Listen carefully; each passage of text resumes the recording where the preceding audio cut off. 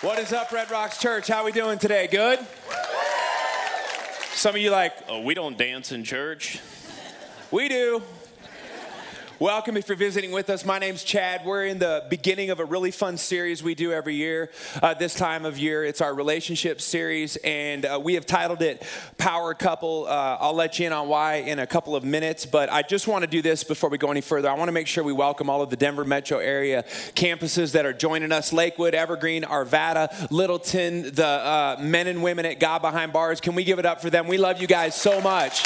So grateful that we get to worship with you. And of course, the newest member of our family, all the way across the pond. We love you guys at our Brussels campus. Can we also give it up for them and say hello? We love you guys so much. Such an honor that we get to worship with you every weekend. I want to, before we go any further, just do what matters most. I want us all to collectively at all of our campuses, I want us to pray together. I want to make sure we know who's in charge of this service. I want to make sure that we always understand that without the power and the presence of the Holy Spirit doing what only the Holy Spirit of God can do in us and through us, this is a silly thing we do. This is a waste of time. And so, Heavenly Father, we just come to you right now and we submit our hearts and our minds and our spirits and our bodies, God, to you. And we humbly ask that you, Holy Spirit, would teach and you would speak, that you would encourage, that you would inspire, that you would convict, that you would counsel. This is what we need, God. This beautiful institution that you designed called marriage is so beautiful, but God, when sin got in the way, it's been under such attack, and it still is, even in our church. And so we just declare that in this next month, God, you are going to do miracles in our relationships, our marriages, broken marriages, future marriages. God, we just believe that redemption's going to be the theme of this whole month. God, we give this time to you, and we pray it all in the name of your Son, Jesus. And everyone said, Amen. So when I was 23 years old, and some of you, you've heard this portion of my story before, but that's all I got. It's my story. So you're stuck with me. When I was 23 years old, I don't know theologically what you would believe, but I'll say this. I bowed a humble knee to God and asked him that he, by his grace and grace alone, would save me, would forgive me. I'd gotten to my wit's end, and I had gotten to the end of my rope, and you can always find him at the end of your rope. That's another sermon for another day, though. And I just asked him to forgive me. And I had seen 2 decades and a few years of my parents' faithful, genuine relationship with Jesus. And I said, you know what? I think he's the answer. So I got saved. And very quickly after that, I was living in Springfield, Missouri. I moved to Rockford, Illinois. You hear Sean and I and Parks talk a lot about Rockford, Illinois, because that's where we all met up and that's where we came from. I quickly got out of my hometown in Springfield because there was nothing redemptive there. Sometimes after you get saved, you just need to move, right? Anybody with me on that? And that was me. And so I moved to this obscure city in northern Illinois called Rockford, and I go to this pretty intense discipleship program where I prayed for an hour a day and read my Bible for an hour a day. And then we spent the rest of our days and nights just serving the local church there, whatever they wanted us to do. And it was awesome.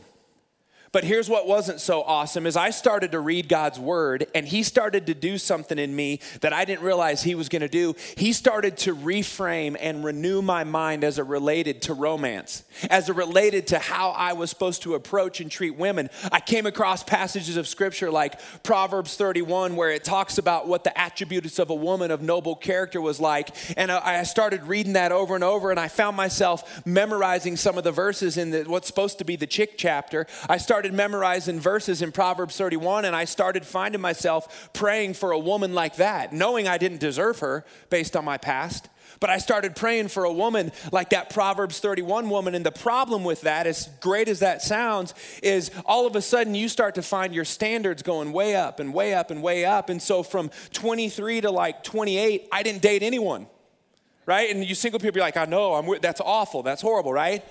And the problem is guys like Sean and Parks and BZ, all my friends in Illinois, they were starting to find girlfriends.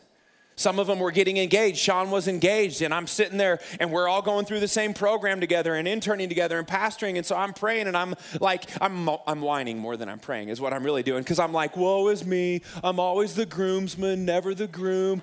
Sean just got engaged to Jill, and I know I'm as godly as him. What's up with that, God? And Parks has been married since I known him. I don't even know if he's saved this week, Lord. And so I don't know what's going on. What am I doing wrong, God? Why have you left me? Why have you forsaken me, right?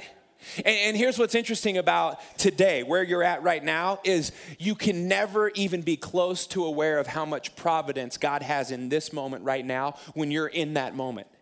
It always takes retrospect, does it not? It always takes us stepping back and in time going, oh, God, you were so much more involved than I ever thought. Because the whole time that I was whining about, where's my girl, God? It's like God looked down and he knew what I didn't know. My wife is 9 years younger than me. So God's like, you want to know where she's at, Chad? And I'm like, yeah, God, that's why I'm praying to you. She's in junior high. Pump the brakes, buddy. Like, you're all spiritual, Chad. This isn't spiritual. This is statutory stuff. It's in the Constitution. No. Like, gotta trust me sometimes, right? And I'd been praying, and then eventually, here's the good news. At one point, there was I was a youth pastor at this church, and I had been there almost 6 years at this point, and there was a new class of people coming into this discipleship school. And my what would be future wife, Rachel, was one of those new students. And she was a 19-year-old young girl. And she came in there, and I walked into the sanctuary, and I didn't realize that the class had started yet and that they would all be praying that morning. And for the whole summer, I had prayed in that sanctuary with next to nobody in there in the same row the whole summer. I'm not a methodical person at all, but it's weird. I don't get it. But for some reason, with spiritual disciplines, like we talked about all last month, I'm extremely methodical. It's like the one Rain Man area I've got in my life. And so God couldn't hear me if I wasn't in that row. And so I walk in, and all these kids, it look like a bunch of ants on a hill just praying, walking back and forth. It's their first day. And I'm like, I'm not going to pray in the sanctuary. And I was like, you know what? I'll give it one shot. And so I'm like, I got to go to my pew because that's the only place God hears me. And I got to go whine some more about my woman. And so I walk around the corner to the pew where I usually pray. And there was this girl in my prayer pew. And at first, I'd like to tell you I'm so godly. I was like, yeah, that's amazing, wonderful, you take it. I was like, get out of my prayer pew. Like, you've been here not even 24 hours and you've already taken over my sacred space. Like, you got to get out, girl. And I was about ready to walk away, and then for some reason, I just turned around and looked at her again. And then all of a sudden, I had this thing hit my heart that we call chemistry. And all of a sudden, I started feeling some feels. And all of a sudden, I was like, who is that? Right? And I kid you not, we have these memories every now and then in life that are just so vivid and so real, you'll never forget them. This was one of those moments for me. And I just remember, I can see my wife when she was 19, and she had this she was kind of hunched over, but it wasn't this like, woe is me, like when I pray. She had this like humility in her posture, and her arms were just like this. And she had her eyes squeezed so tight when she was praying, she had crow's feet. And no 19-year-old girls have crow's feet. It was that intense. And she was talking like this, and my wife, if you know her, she's got a really high, sweet voice, and she was just like, it was like nobody was in that huge sanctuary. It was just her and Jesus, and just something in me went like, I think that's the Proverbs 31 woman I've been praying for. And then I realized, oh no, she's dating Jesus for the next 9 months. In this program, you don't date for 9 months. That's weird to me. You're dating Jesus or whatever, but that's what you do. I know because I went through that program. And so for 9 straight months, I literally talked to my wife for a total, I'm not kidding you, a total of 5 minutes in 9 months. And the chemistry that I felt the day that I saw her praying for the first time in my row never went away. In fact, it got stronger. And it was a powerful thing. And I couldn't believe it. 3 days after I saw her praying in my row, I told my roommate, and you can take it up with him, God is my witness, I told my roommate, I'm going to marry that girl. He goes, dude, you're not even going to like her next week. She can't even date for the next 9 months. I go, you watch, I'm going to marry that girl. I don't know why. I didn't know anything about her. I didn't know her history. I didn't know anything. I just knew there was something divinely special about this girl. I knew she was a powerful woman, even though she looked at that time like a young girl. And so 9 months went by, and the night she was done dating Jesus, I met up with her. And I said, now that Jesus dumped you, come on, what do you think? I'm no Jesus, but I'll give it a good shot. And we had a talk, and she was going back to Alabama for the rest of the summer. So I'm like, I just got to lay it all out there, whether I want to or not. And so I just told her my feelings, and I told her my intentions. And she looked at me, and she very sweetly said, I have a boyfriend back home. And we haven't talked for 9 months, and I'm actually going back to him. And I just was like, be cool, Chad. Play it cool. Play it cool. And I go, oh, that's cool. Yeah, no problem. I just kind of liked you and thought, you were cute and nice. And so I just thought, hey, if you ever change your mind or anything, I'm just going to give you my cell phone number, but have fun with your boyfriend. And I'm going to go ahead and take off. And I did the thing where I'm like, just wait till she's out of sight. Wait till she's out of sight. Wait till she's out of sight. She's out of sight. Oh, God. Why have you forsaken me? Right? Just like I waited 9 months and the chemistry I felt with this unknown girl was so real. And yet she went back, and then about 8 days later, I get a call from a 256 area code, and I knew that was Bama. And I knew it was her. And she's like, hey, I broke up with my boyfriend. I'm like, I know you did. No, I didn't do that at all. I go, oh, yeah, that's cool. Whatever. I didn't want to pressure you or anything, but that's cool. I go, actually, I'm getting a call on the other line. Can you hold? Right, I'm doing every dance I'm doing it all, the lawnmower, I'm just everything, I'm doing it. Then I'm like, oh, hey, what were you saying? Your boyfriend or something like that? And she said, you know what, I broke up with my boyfriend and I'd love to go out with you or whatever you asked me. And I was like, all right. And that was all she wrote. 15 years later, 2 dogs, 4 kids, 2 kids I'm committed to of the 4.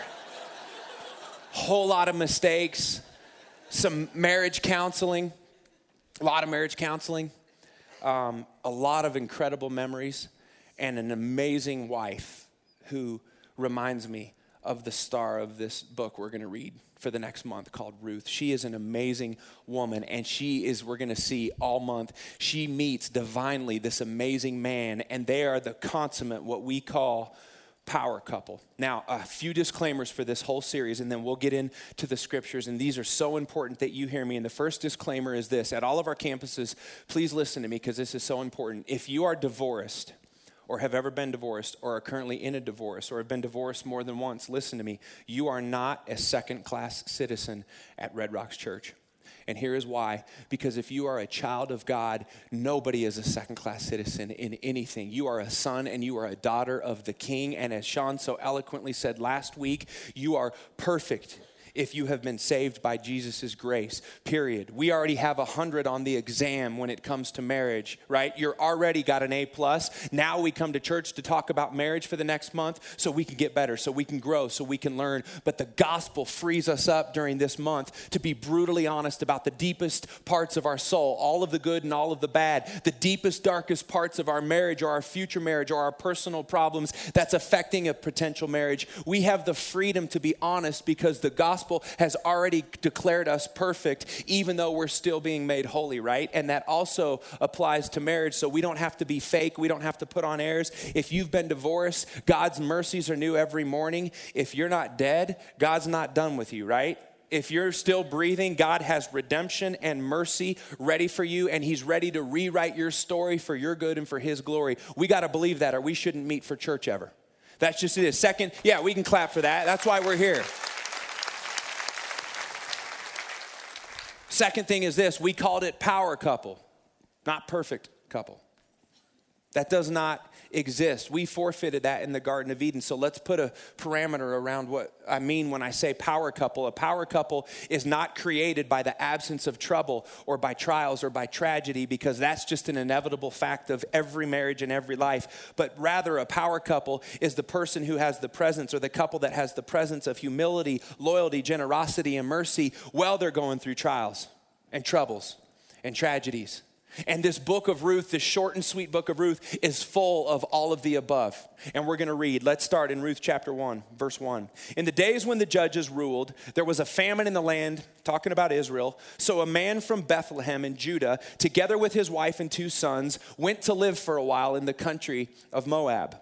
The man's name was Elimelech. His wife's name was Naomi, and the names of his 2 sons were Mahlon and Chilion. They were Ephrathites from Bethlehem, Judah.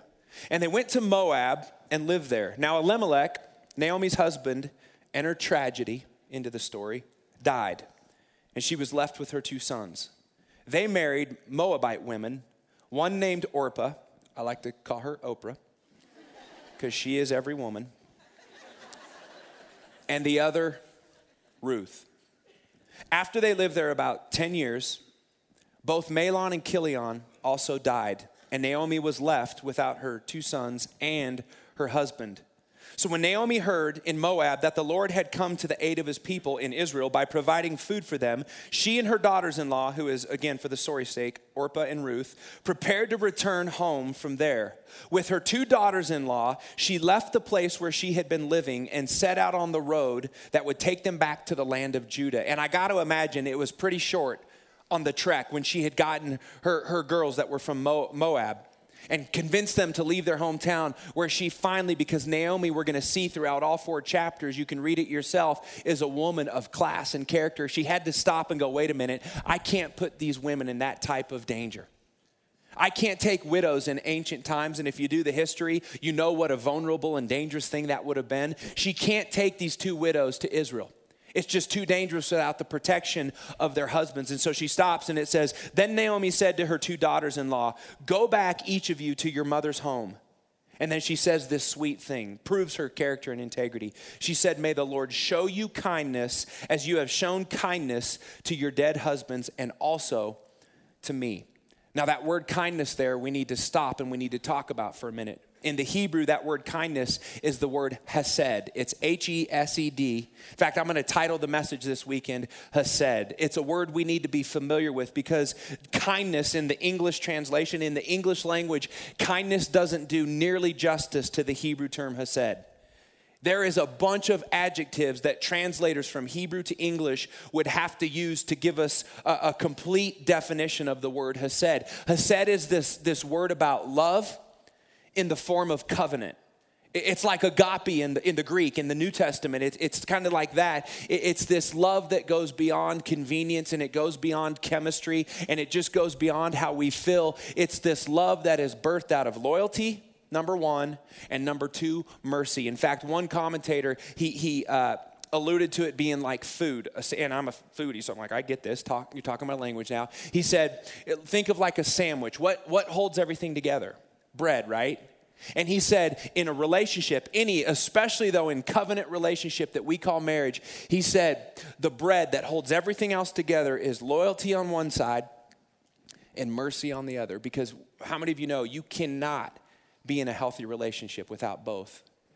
We know that. That's common sense. You can't be in a functioning, healthy relationship without immense amounts of loyalty and commitment, right? But because we live in a sin-stained, broken, fallen world, it is impossible to walk in the loyalty that Hesed requires of us if we don't have tons of mercy in our pocket that we're ready to dispense all the time.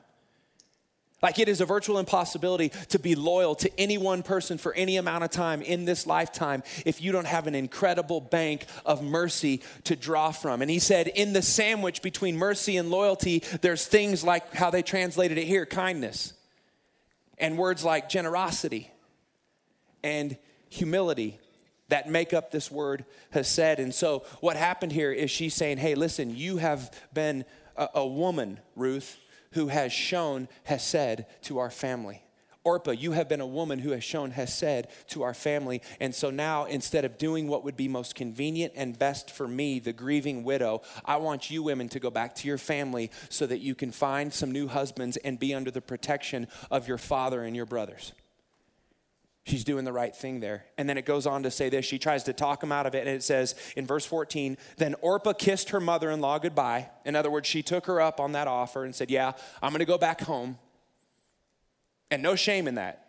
That was the practical, smart, safe, wise thing to do. But then listen to Ruth. Ruth is something special, man. There's something powerful about this woman. That's why we're looking at her all month. But Ruth clung to her. And Naomi's like, she's doing right by her. She goes, look, your sister-in-law is going back to her people and her gods. Go back with her. But Ruth replied, don't urge me to leave you or to turn back from you. And then some of you, you've used this biblical verse. You've used this in your marriages, some of you as vows. Where you go, I will go. And where you stay, I will stay. Your people will be my people and your God will be my God. Where you die, I will die, and there I will be buried. May the Lord deal with me, she says, be it ever so severely, if even death separates you and me. And when Naomi realized that Ruth was determined to go with her, she stopped urging her. And I just want to stop and think about this for a minute. If she can be that loyal to a mother-in-law, think of what kind of wife she must have been and is about to be, because spoiler alert, she's going to marry this guy Boaz eventually. We're going to get there in about week 3. If she's that loyal in covenant to a mother-in-law that she risks everything, because you see, a woman in the ancient world with no husband was extremely unsafe. This is why God has such strong verbiage and law around how we treat widows. Because God knew how sinful and how broken, and God knew this was a man's world, right? But God never set it up that way. Please understand me. If you think that God's got this hierarchy where men somehow have a higher place than women, now don't get me wrong, God is a God of order, but he is not a God of preference. Women are as equal on every playing field as men in the kingdom of God, and God knew how unequal they would be treated in these ancient times, so he has strong law and language about how we treat widows. It would have been so unsafe for her not only to not have a husband, but then to go with her mother-in-law to a foreign land. She would have been so vulnerable, and yet she didn't do what was safe, and Ruth didn't do what was expedient, and she didn't do what was practical. She didn't do what the world would have said was wise. But she was loyal. And if there's one thing that I just want us, one good thing that I just want us to learn this week, we're not going to solve a bunch of marriage problems this week. We're not going to dig down and get super practical. We'll get there in the weeks to come. If there's just one thing I want to start this series off with, it's this. When doing what is right and doing what is expedient, when those collide, by God's grace, just do what's right. Because there's going to be endless moments in your life and listen to me, in your marriage. You married people, you've been there. Those crossroad moments like Ruth has here where you can do what's practical, wise, safe, expedient. You can make a case why it's the right thing to do by the world's standards, but your heart just tells you that's not what God has for you. That's not the way God does it. See, God's kingdom's different than this world we live in. So there's going to be these key moments like Ruth has here where she can do what's expedient or she can do what's right. And when you're a person who does what's right, even when it's inconvenient, you know what we call that? Character. And God always blesses character. Do you understand that? And I know some of you analytical people, I am one of you. I know what you're thinking. Well, I've done this one thing to the best of my ability. I've tried so hard in this one area. Maybe for you, it's like me. I haven't had a man or a woman to date for years, and I think I'm a pretty good catch as far as God's concerned. I've tried to be a person of character, and nothing's happening. Listen, God always blesses character, but here's the disclaimer. He rarely blesses character in the time frame and in the way that you would draw it up if it was up to you.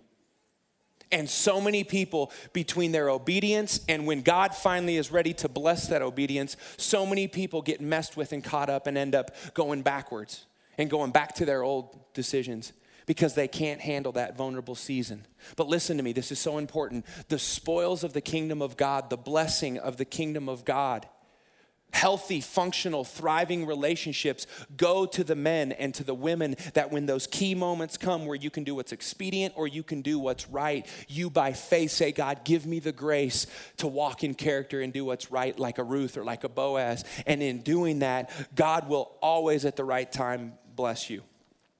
But here's what I've learned over the years. God's providence rarely matches our preference. But his providence is the sweet place and it's real.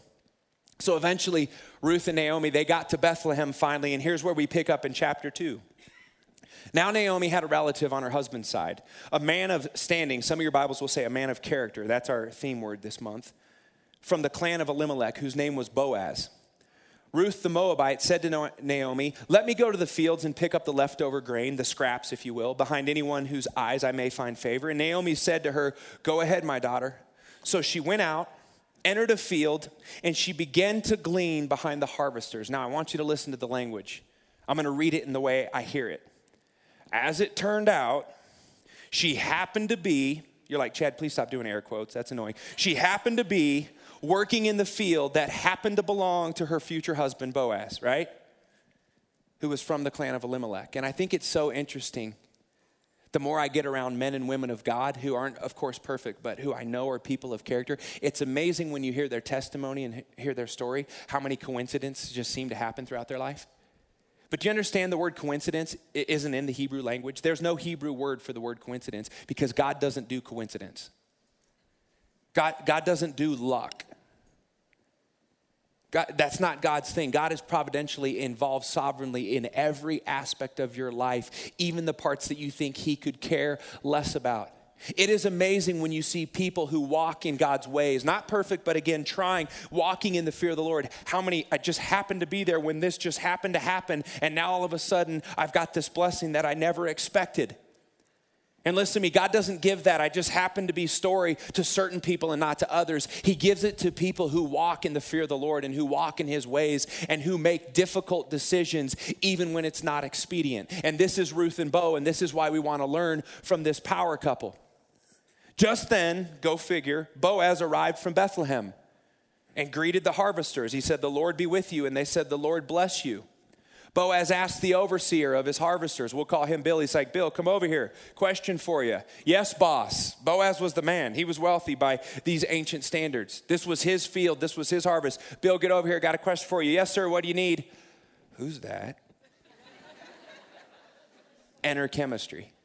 We're going to talk a lot about that in week 3 because chemistry is not only good when used right, it's God ordained.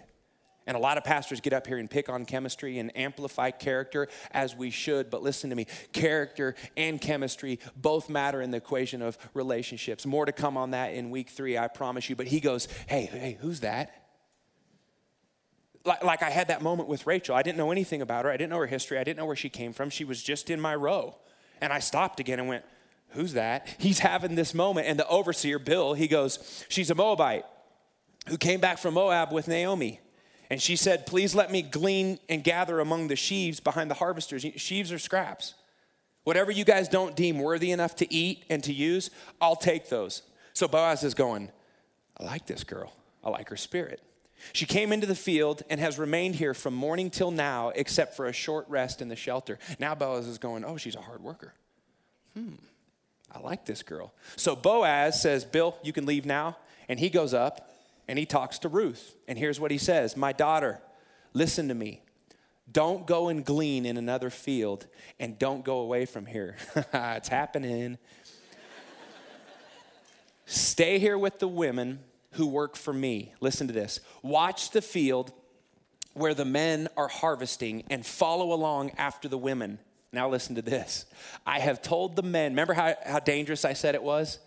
For especially an outsider, especially a foreigner, and especially a widow to go into a foreign land. He goes, "I've told the men not to lay a hand on you." They didn't have HR back then. They didn't have sexual harassment videos back then. They didn't play by standard moral rules that you and I just go, duh, you don't do that. The ancient times, I'm telling you, were profoundly dark compared to what we understand and what we live in right now.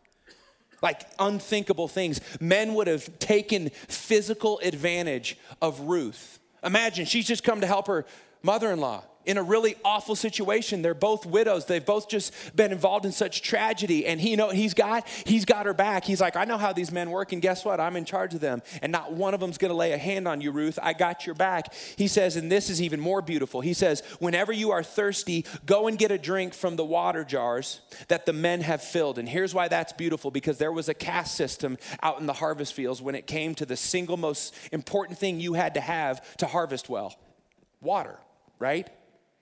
And here's the caste system. A foreign woman, because again, women were nothing more than property. Now imagine being a Gentile, a foreign woman in the land, okay? A foreign woman would have to draw water for a foreign man who might be working out in the fields. The foreign man was in charge of getting water for the Israeli women, okay? And that was a humbling thing for a man to do anything back then for a woman. But the foreigner would have to get the water for the woman.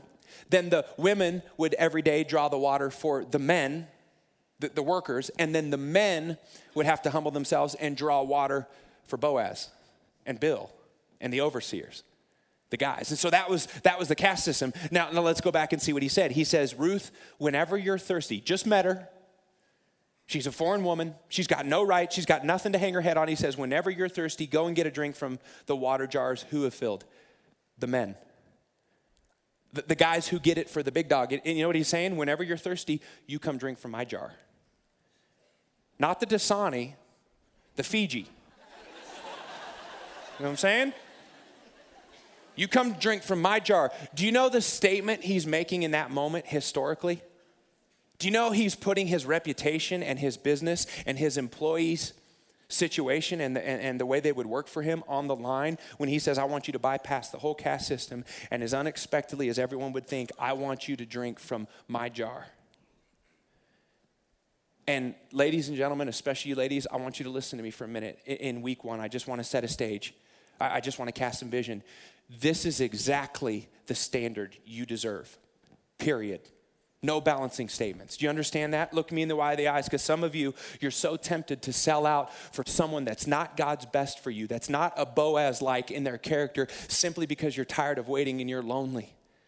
But listen to me, you deserve this type of protection and this type of wooing and this type of treatment. This is the type of character and chemistry that collided in the Garden of Eden before sin was ever supposed to get involved and make us lesser of people than God designed us to be. You are designed to be this. And gentlemen, listen to me. We were created to have that kind of spirit towards women.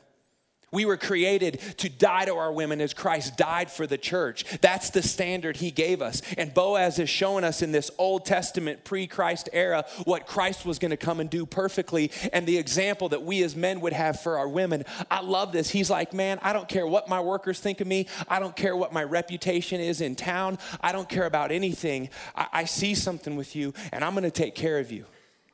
If you're going to be, and we already know, it's foreshadowing, you're going to be my wife, you're going to be my girl, I'm going to take care of you. And every single person in here, but women, you deserve that. And men, we deserve to pray to God that by his grace, we would walk in that kind of character. There's no sweeter spot as a man than to go to bed real nice on your pillow at night, knowing, while I may not be perfect, I am fighting to have that same spirit as Boaz, because that spirit of Boaz is a foreshadowing spirit of Jesus Christ, who would come and be the ultimate kinsman redeemer. That's what we're called to. I end with this verse. Band, you can come on up. At this, she bowed down with her face to the ground, and she asked him, why have I found such favor in your eyes that you notice me, a foreigner? And his answer is the same that I would have given Rachel. She never bowed down for me and said, why have I found such favor in your eyes? She's like, where are we going to dinner? Chili's or Applebee's? I'm like, girl, I'll take you to Cheddar's. I got paid this week. Listen to Boaz's reply, though. This reply is refreshingly unexpected. He says, I've been told all about what you've done for your mother-in-law. Do you hear that? Don't let that skip over you. She goes, why have I, a foreign woman who's just trying to get scraps, why have I found favor in your eyes, Boaz? Of all these women out here, I look like a hot mess. He's not, because you're so hot. And you look so amazing right now, and it's just the chemistry's palpable. No, it's, I heard about your character. I heard what you did for your mother-in-law since the death of your husband, how you left your father and mother in your homeland, and you came to live with a people that you didn't even know before. He goes, that's the kind of woman I'm looking for. That's a woman of loyalty, and that's a woman of courage. And that's a woman of kindness and humility and generosity in the spirit that you showed my relative and your mother-in-law, Naomi. And he says this, he prays this over her. He said, may the Lord repay you for what you've done. May you be richly rewarded by the Lord, the God of Israel, under whose wings you have come to take refuge. And what's so cool about when Boaz is praying that blessing and prayer over her, God's reply to Boaz would be, now you be that answer to prayer for her. And he was. And I was blessed to marry a Ruth. By God's grace, I married a woman with such character and class and dignity and humility and generosity. And I know I didn't deserve her. But not only do I want this blessing on my wife, but I want to be the funnel with which God blesses her in that way. Gentlemen, why wouldn't we want this? When you're saved by grace through faith and the gospel frees you up and calls you perfect, you no longer have to get your way. Gentlemen, we no longer have to fight for our rights. We no longer have to act and play the tough guy part. God's grace and God's mercy frees us up to go, God, give me that woman in my life that I can lay it down for, because you have laid your life down for me and been so good to me. Now let me pass that on to a woman. And women, you get to be that to a man. And that's the standard. This Boaz guy is the standard we should look for. And I know what some of you are thinking, well, I won't call him a Boaz, I'll call him a something else as. fill in the blank. God's mercies are new every morning, right? Either we believe that or we don't. And if God's mercies are new every morning, that means every single season of life, if you are still breathing, God has an opportunity to bring this into your life. It's going to cost you. You're going to pay prices of character. You're going to pay prices of doing things right, maybe for the first time in your marriage or your relationship or your dating ever. But listen to me. This is what God has for us, and it is a sweet place to be. And I don't want us to want character in this series because God said so. I want us to want character because it's where God blesses. I want you to not have to do it. I want you to want to do it. I want to be there, but I'm broken and I'm human, and so I have to ask all the time, God, you got to make me a better man. Rachel deserved better than what I gave her this week. I was not my best man this week. I did not walk in the spirit of Hesed this week. God, forgive me. And he says, my mercies are new every morning. Let's go. Let's go. You already got an A on the test. Sean talked about that last week. Now you're in classroom and we're learning here. When we're repenting, we're working the pencil in the classroom. When we're confessing our sins, when we're acknowledging our weaknesses, we're sitting in the classroom going, teacher, I still need some help. He's like, well, I can help you. You got an A already. Let's do this. So if you guys would stand in at all of our campuses, I just want to ask this question. Just one this week. Like I said, this was a week of casting vision. We're going to dig a little deeper each week into what this looks like. This is just part one, but I want to ask everyone to have a real honest moment. And so with every head up and every eye open, because we're family here and we have nothing to hide because we've been freed and made perfect by the grace of Jesus Christ. If you would say, this Hesed spirit is so still incomplete in my heart and in my life. This loyalty, maybe some of you it's loyalty, maybe some of you it's mercy, maybe some of you it's humility, maybe some of you it's kindness, maybe some of you it's generosity, and you go, man, these particular aspects of Hesed are missing in my heart, and I get them wrong so often, and not applying these have cost me a lot of hurt and other people hurt. God, help me. If you're like me and you would acknowledge that so God can start this month to do a new work, would you just put your hand up and say, God, I just want by faith you to help me. I want you to help my heart. I want you to help my relationship. I want that sweet spot that Ruth and Boaz had. I know I want that. I've tasted just enough of what it looks like to walk in character, and I've got so far to go, but I've tasted just enough to go, why wouldn't we want this? This is what God wants from us, and this is what he blesses. Thank you guys at all campuses. I'm going to pray, and we're going to worship through this message. Heavenly Father, thank you for your word. Thank you that an ancient story, thousands of years old, can speak to us in 2017, right here, right now, exactly where we are at, God. We thank you for that. The power of your word. And God, when our faith, like we just raised our hands, when our faith connects with your word, miracles start to happen. And so I pray at every single one of our campuses this whole weekend that you would just start doing miracles and you would begin to plant seeds of character and seeds of obedience and seeds of courage in the hearts of every single one of us, that in this lifetime, our relationships, although not perfect, would bring you glory and would bring you honor and would bring you praise for the glory of your son's name. We pray it all, Jesus Christ. At every campus, let's stand and let's worship.